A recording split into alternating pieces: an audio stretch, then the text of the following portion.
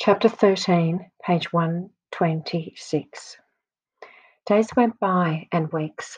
Jonas learned through the memories, the names, the colours, and now he began to see them all in his ordinary life, though he knew it was ordinary no longer and would never be again. But they didn't last. There would be a glimpse of green, the landscape lawn around the central plaza, a bush on the riverbank, the bright orange of pumpkins being trucked in from the agricultural fields beyond the community boundary, seen in an instant, the flash of brilliant colour, but gone again, returning to their flat and hueless shade. The giver told him that it would be a very long time before he had the colours to keep. But I want them, Jonas said angrily. It isn't fair that nothing has colour. Not fair? The giver looked at Jonas curiously. Explain what you mean. Well, Jonas had to stop and think it through. If everything's the same, then there aren't any choices. I want to wake up in the morning and decide things, a blue tunic or a red one.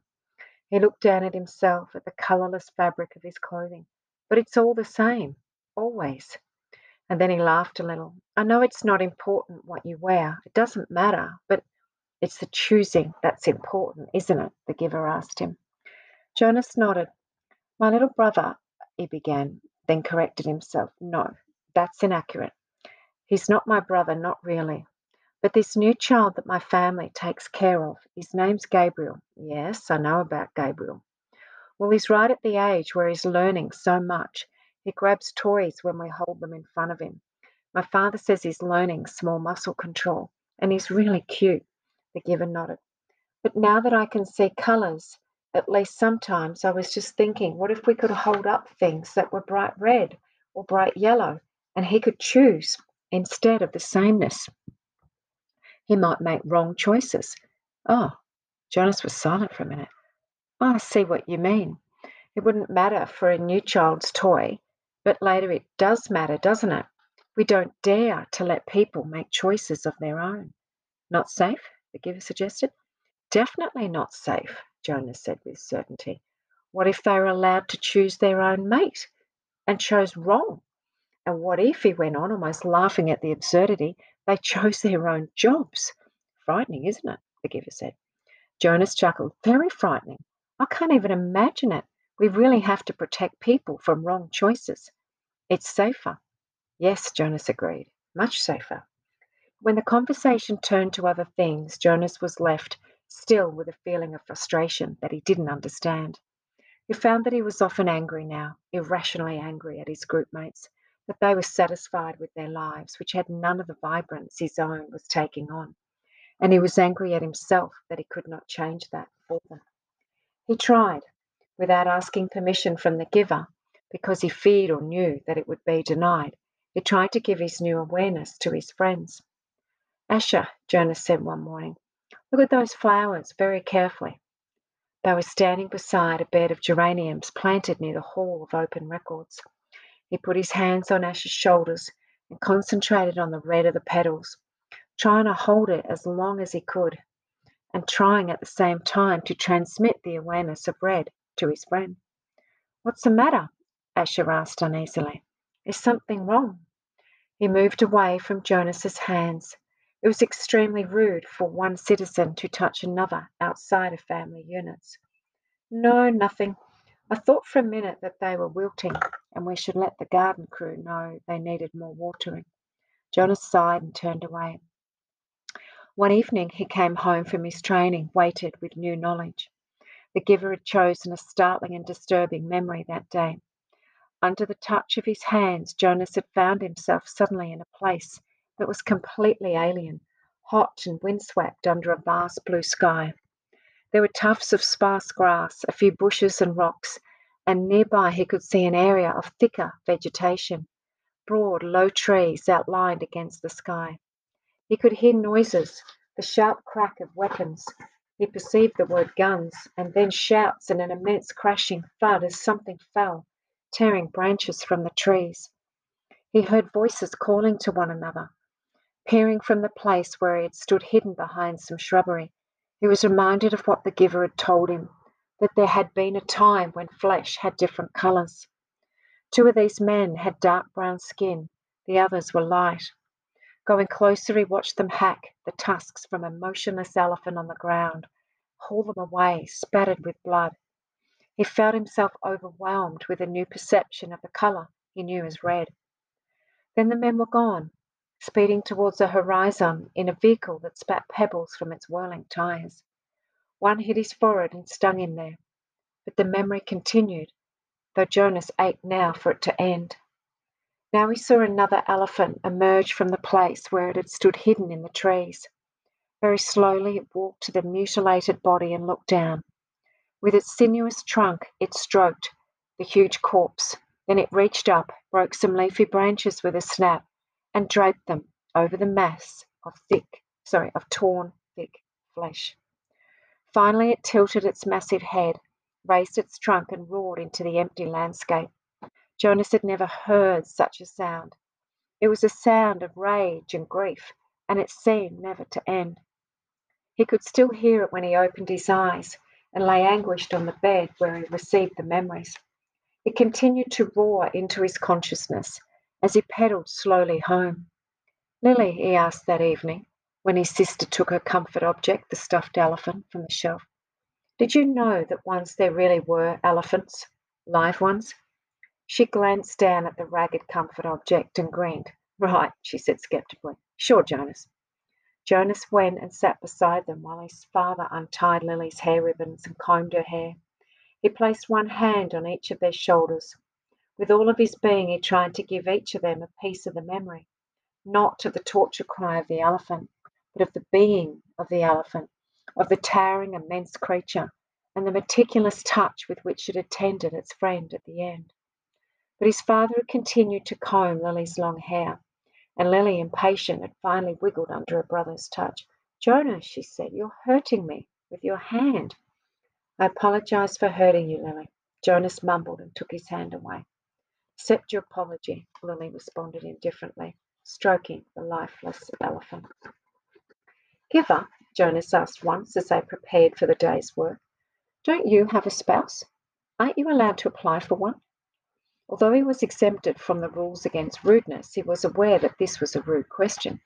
But the giver had encouraged all of his questions, not seeming to be embarrassed or offended by even the most personal. The giver chuckled. "No, there's no rule against it. And I did have a spouse. You're forgetting how old I am, Jonas. My former spouse lives now with the childless adults." "Oh, of course." Jonas had forgotten the giver's obvious age. When adults of the community became older, their lives became different. They were no longer needed to create family units. Jonas's own parents, when he and Lily were grown, would go to live with the childless adults. "You'll be able to apply for a spouse, Jonas, if you want to. I'll warn you, though, it will be difficult. Your living arrangements will have to be different from those of most family units because the books are forbidden to citizens. You and I are the only ones with access to the books." Jonas glanced around at the astonishing array of volumes. From time to time now he could see their colours. With their hours together, his and the giver's, consumed by conversation and by the transmission of memories, Jonas had not yet opened any of the books. But he read the titles here and there and knew that they contained all of the knowledge of centuries and that one day they would belong to him. "So if I have a spouse and maybe children, I will have to hide the books from them." The giver nodded.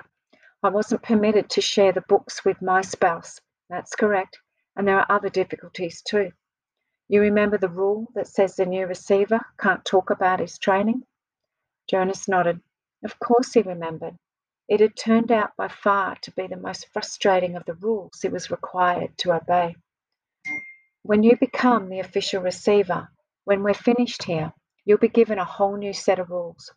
Those are the rules that I obey. And it won't surprise you that I am forbidden to talk about my work to anyone except the new receiver. That's you, of course. So there will be a whole part of your life which you won't be able to share with the family. It's hard, Jonas. It was hard for me. You do understand, don't you, that this is my life, the memories?" Jonas nodded again, but he was puzzled. Didn't life consist of the things you did each day? There wasn't anything else, really. I've seen you taking walks, he said. The giver sighed. I walk, I eat at meal times, and when I am called by the committee of elders, I appear before them to give them counsel and advice. Do you advise them often? Jonas was a little frightened at the thought that one day he would be the one to advise the ruling body. But the giver said no, rarely, only when they are faced with something that they have not experienced before. Then they call upon me to use the memories and advise them. But it very seldom happens. Sometimes I wish they'd ask for my wisdom more often. There are so many things I could tell them, things I wish they would change, but they don't want change. Life here is so orderly, so predictable, so painless. It's what they've chosen. I don't know why they even need a receiver then if they never call upon him, Jonas commented. They need me, and you, the giver said, but didn't explain. They were reminded of that 10 years ago. What happened 10 years ago? Jonas asked. Oh, I know. You tried to train a successor and it failed. Why? Why did that remind them? The giver smiled grimly. When the new receiver failed, the memories that she had received were released. They didn't come back to me. They went. He paused and seemed to be struggling with the concept. I don't know exactly. They went to the place where memories once existed before receivers were created. Somewhere out there. He gestured vaguely with his arm, and then the people had access to them. Apparently, that's the way it was once. Everyone had access to memories. It was chaos, he said. They really suffered for a while. Finally, it subsided as the memories were assimilated, but it certainly made them aware of how they need a receiver to contain all that pain and knowledge. But you have to suffer like that all the time, Jonas pointed out. Giver nodded. And you will. It's my life, it will be yours. Jonas thought about it, about what it would be like for him, along with walking, eating, and he looked around the walls of books, reading. That's it. The giver shook his head. Those are simply the things that I do. My life is here, in this room. Giver shook his head. He put his hands to his own face, to his chest. No, here, in my being, where the memories are. My instructors in science and technology have taught us about how the brain works, Jonas told him eagerly. It's full of electrical impulses. It's like a computer. If you stimulate one part of the brain with an electrode, He stopped talking. He could see an odd look on the giver's face. They know nothing, Giver said bitterly. Jonas was shocked. Since the first day in the annex room, they had together disregarded the rules about rudeness, and Jonas felt comfortable with that now. But this was different and far beyond rude. This was a terrible accusation. What if someone had heard? He glanced quickly at the wall speaker, terrified that the committee might be listening, as they could at any time. But as always during their sessions together, the switch had been turned off. Nothing, Jonas whispered nervously.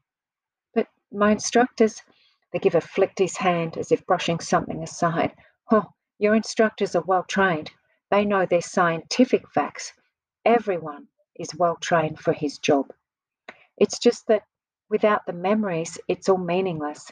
They gave that burden to me and to the previous receiver and the one before him. And back and back and back, Jonas said, knowing the phrase that always came. The giver smiled, though his smile was oddly harsh. That's right, and next it will be you. A great honour. Yes, sir. They told me that at the ceremony. The very highest honour. Some afternoons the giver sent him away without training. Jonas knew on days when he arrived to find the giver hunched over, rocking his body slightly back and forth, his face pale, that he would be sent away. Go, the giver would tell him tensely. I'm in pain today. Come back tomorrow. On those days, worried and disappointed, Jonas would walk alone beside the river. The paths were empty of people except the few delivery crews and landscape workers here and there. Small children were all at the childcare centre after school, and the older ones busy with volunteer hours or training. By himself, he tested his own developing memory. He watched the landscape for glimpses of the green that he knew was embedded in the shrubbery, When it came flickering into his consciousness, he focused upon it, keeping it there, darkening it, holding it in his vision as long as possible until his head hurt and he let it fade away. He stared at the flat, colourless sky, bringing blue from it, and remembered sunshine until finally, for an instant, he could feel warmth. He stood at the foot of the bridge that spanned the river, the bridge that citizens were allowed to cross only on official business. Jonas had crossed it on school trips, visiting the outlying communities, and he knew that the land beyond the bridge was much the same, flat and well ordered, with fields for agriculture. The other communities he had seen on visits were essentially the same as his own. The only differences were slightly altered styles of dwelling, slightly different schedules in the schools. He wondered what lay in the far distance where he had never gone. The land didn't end beyond those nearby communities. Were there hills elsewhere? Were there vast, wind-torn areas like the place he had seen in memory, the place where the elephant died? "Giver," he asked one afternoon, following a day when he had been sent away, "what causes you pain?"